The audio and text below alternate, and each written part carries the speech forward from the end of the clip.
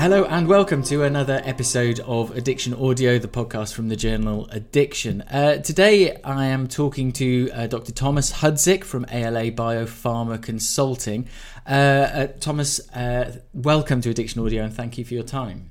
Thank you for the invitation to talk on this. Thomas is here today to talk about an editorial that was published in Addiction recently titled Cannabis and Sport, a World Anti-Doping Perspective. Thomas, this was an editorial explaining the WADA, the World Anti-Doping Agency perspective on cannabis in sport. I think my first question was that this has a moderately long author list.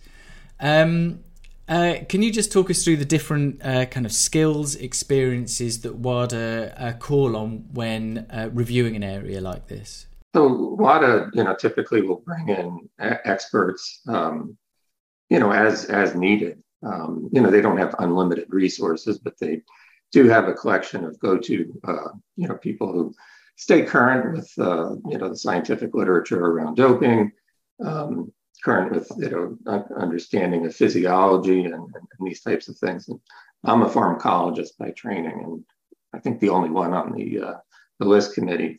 Each of those authors that you see are participants in the list committee, the list being the list of prohibited substances.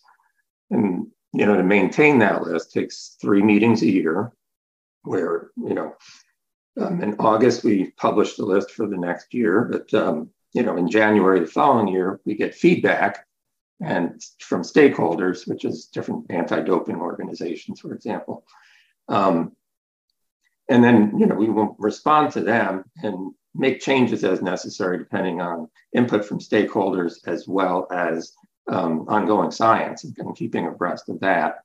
So in this particular case, because, cannabis has been legalized in a number of countries, although certainly not in any majority of countries that participate in sport, we did start getting communications from stakeholders saying, well, why is it still banned if it's legal?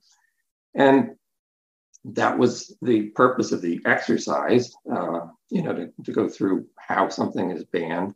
So I mentioned 3 criteria in the paper.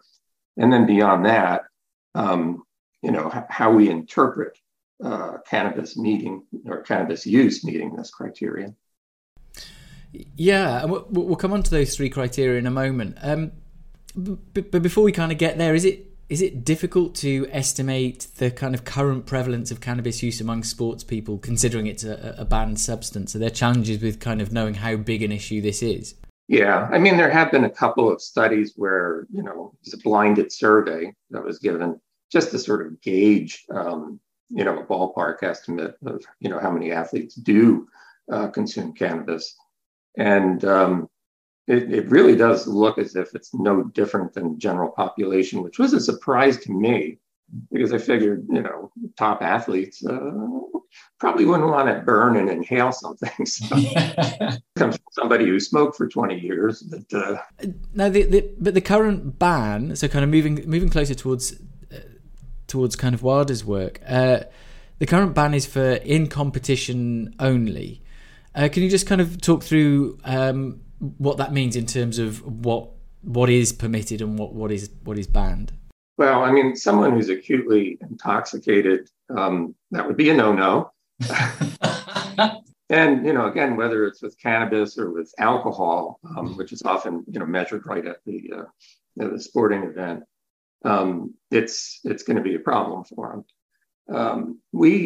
And I say we, meaning members of the committee, and, a few people among them in particular, sort of sat down and hashed out, okay, well, what levels in urine can help us understand how long ago they may have used and how much the athlete may have used.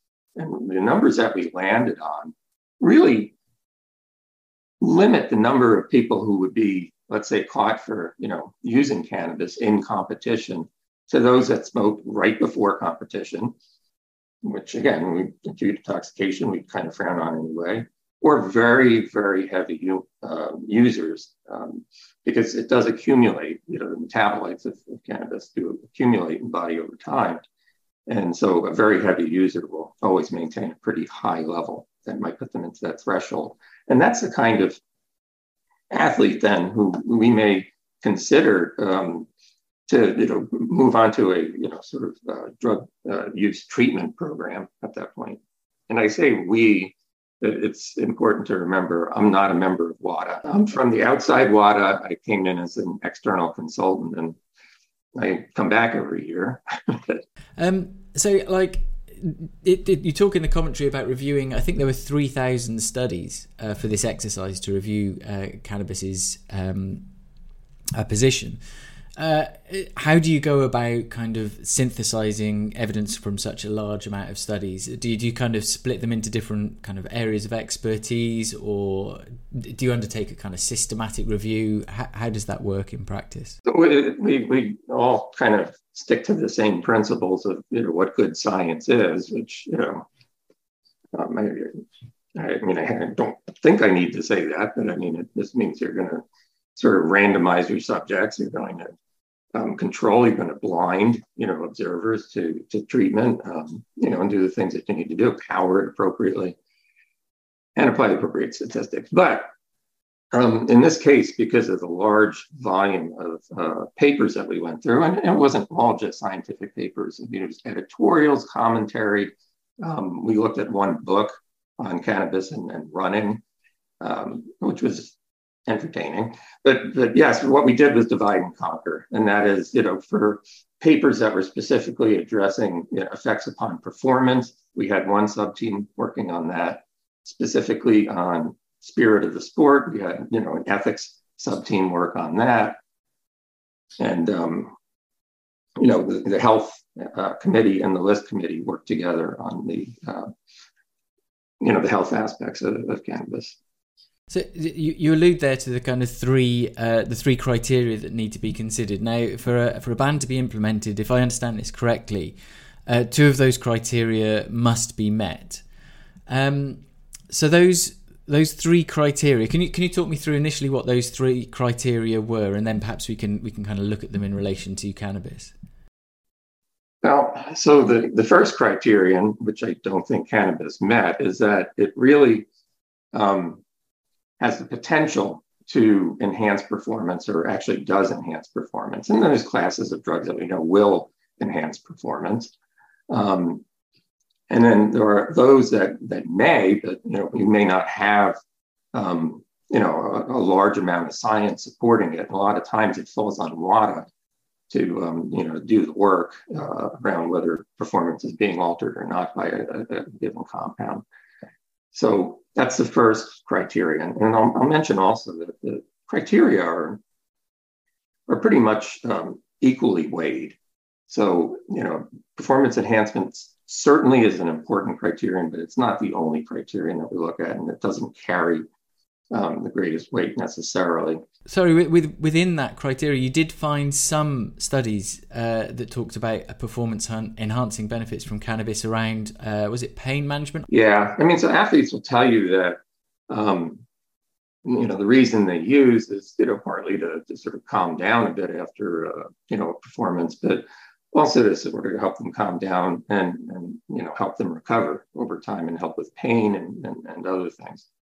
So I think that probably the majority of use, is along those lines, at least anyway, and outside competition. That makes sense. So sorry, then the second criteria was about harms. That's a different kind of angle. You're right. So it's the substance use can represent a risk to the athlete's health himself or to the health of athletes around him. So going back to our acute intoxication example, somebody is allowed to perform in a group type of situation, and their judgment will be impaired, most likely. And that may affect the score that you have, but it could also mean you do something silly physically that you might not have otherwise because your reaction time is slow, your temporal estimation capabilities are slow, those kinds of things that are altered there. And even outside of teams, you don't want intoxicated people throwing javelins, I presume, things like that. Well said. And so there's those first two, which is performance enhancing and harms. And the third, which I found really interesting, was about the substance violating the spirit of the sport as defined in the code. And perhaps for listeners, this is one that might need a bit more unpicking, I suppose. Yeah, and this one has usually been a topic of a discussion for WADA going forward. But it really comes out of the World Anti-Doping Code, which was, initiated at the time that World Anti-Doping came into being in the early 2000s. And basically, it tries to capture the essence of what being an athlete is from a human standpoint. So it's a little fluffier than some of the other criteria. But what it means is, you want to follow, certain codes of conduct as an athlete, especially as a professional one, as a role model. These are the things that, are pointed to. We do say that with it is that it cuts against the spirit of the sport. And, I guess what that means is if it's about doing your best, achieving your best, you don't want to be acutely intoxicated. It talks a bit in that third criterion about being about positive role models. And is this something that's kind of embedded within WADA's remit? It is. And again, this World Anti-Doping Code, was agreed very broadly. And a lot of input was taken. And it makes sense to me. Respect for other participants, again, if you're acutely intoxicated, it's unlikely. You're probably showing disrespect. You're probably breaking the law, depending on which country you're in. That type of. Is cannabis, is the changing legal nature of cannabis in some US states and some countries, does this put cannabis in a unique position? I suppose someone may be using a substance that's legal in their country and that doesn't enhance their performance and yet is still banned according to WADA for in-competition use. And I think it's important to make that distinction. But are there other substances that have that same kind of status? I think you mentioned alcohol before. Right. And again, that's usually measured, right at the event itself. Nicotine is one that certainly, is used. Arguably, it could have some effects, but it is legal throughout most of the world, and so it's a little bit different than that. Cannabis is kind of in an evolving position.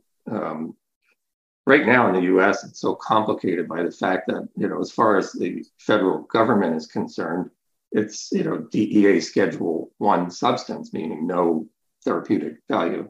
That has changed a little bit. And, now it's gone down to 2, I think, for tetrahydrocannabinol, at least anyway. But, and the states, on the other hand, have the freedom to, legalize it if they want.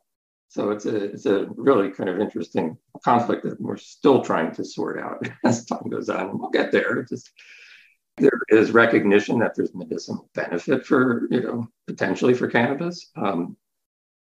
However, again, if you bring it into a country like, Russia, that could be problematic because it's just not legal there.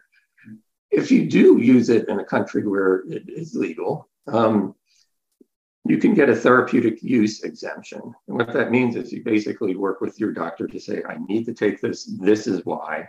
And it's been prescribed. And medical cannabis, that's not a problem. And anyone using medical cannabis most likely would not use right before, a sporting event. Yeah, the kind of TUEs that people get for hay fever medication, things like that. Correct. Some, the stimulants in some of those, and those could potentially enhance performance. But if you declare them, and they don't, appear in urine at an extremely high level, it's okay. So you talk about the kind of evolving nature, the evolving status of cannabis. So obviously the assessment of its.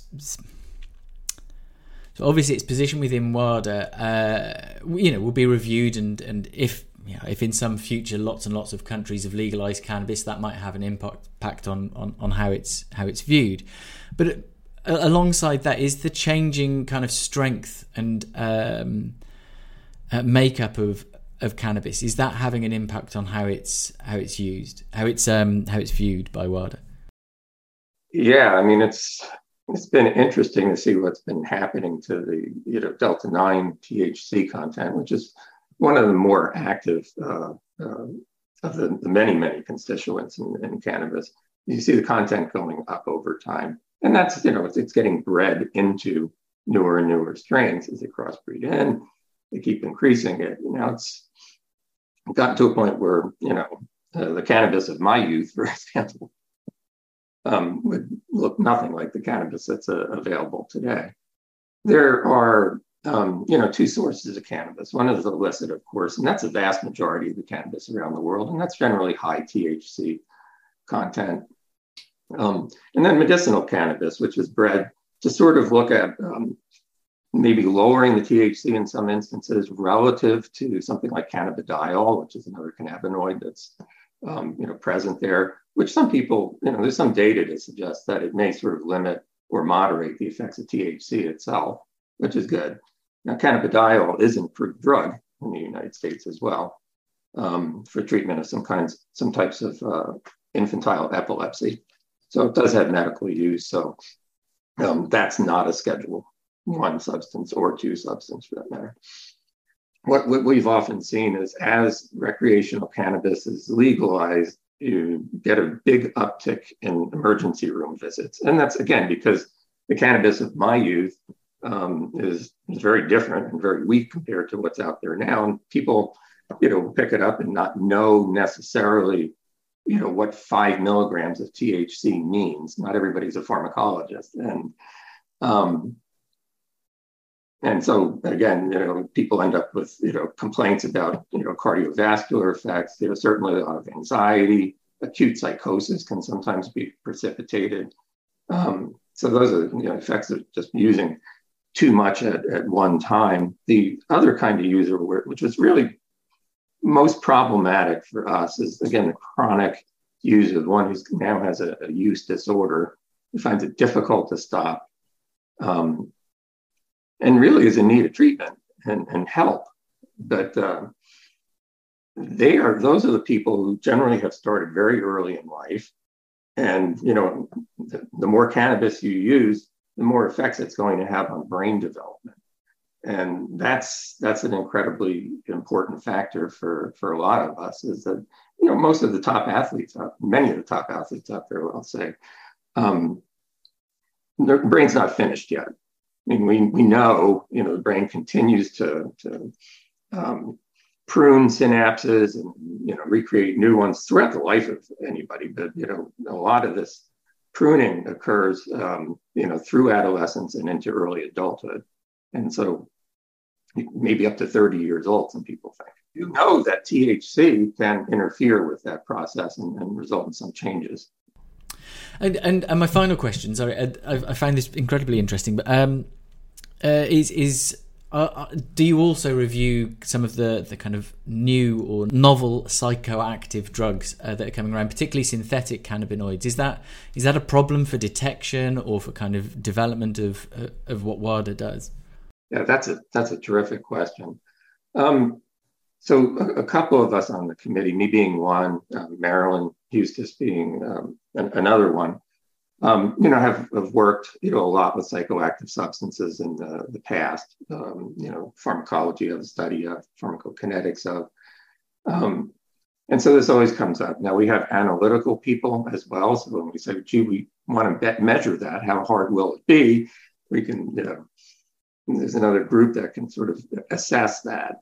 But we do try and keep on top of the literature. And some of the information that we have, again, just comes from our understanding of the literature, and we won't bring it into a face-to-face meeting and discuss it and discuss whether it's banned or not. A lot of times it comes from stakeholders who are just asking, well, my guy's taking this, is this okay? And a lot of times information comes in from, say, Interpol and drug seizures. And that, again, gives us a clue as to, okay, what are they using now, even if it's a new synthetic. So and we have to consider, these criteria each time they come up. So it's an interesting exercise, and it's always different. It's always changing because some bathtub chemist is always making a new analog. And again, the detection method may pick it up, but it also may not. So, yeah. The other thing I was talking about, when you can see structural brain changes, is also functional brain changes. Again, if you expose younger organisms to THC and some of the other tetrahydric cannabinoids that are in there, as well as some of the other constituent ingredients, it can impact how the brain develops, and it can impact the behavior of that animal later in life relative to ones that have been treated with THC. And again, I mean, the one point I think that's just very important is, I personally, I don't judge, what people want to do with their lives. However, when it comes to something like cannabis that we know can affect developmental trajectory, we certainly want anyone under 21 to stay away from it. And where it is legalized, that is generally the case, and that's fine. Although 21 probably is not the cutoff of brain development, but nonetheless. So again, I mean, just to think of it as a harmless substance, it's not, especially if you're 14 and smoking. So, well, I think in addition to the usual, thanks for your time. I think I'd like to say thank you for. We rarely get. I really rarely get to kind of interview people about sports, about drugs in sports, and about kind of that international perspective that WADA has, taking into account the legal status in multiple different countries and changing substances and bathtub chemists. So thank you so much for those insights and for your time today. Happy to talk. Happy to be here, and thanks for the invitation again.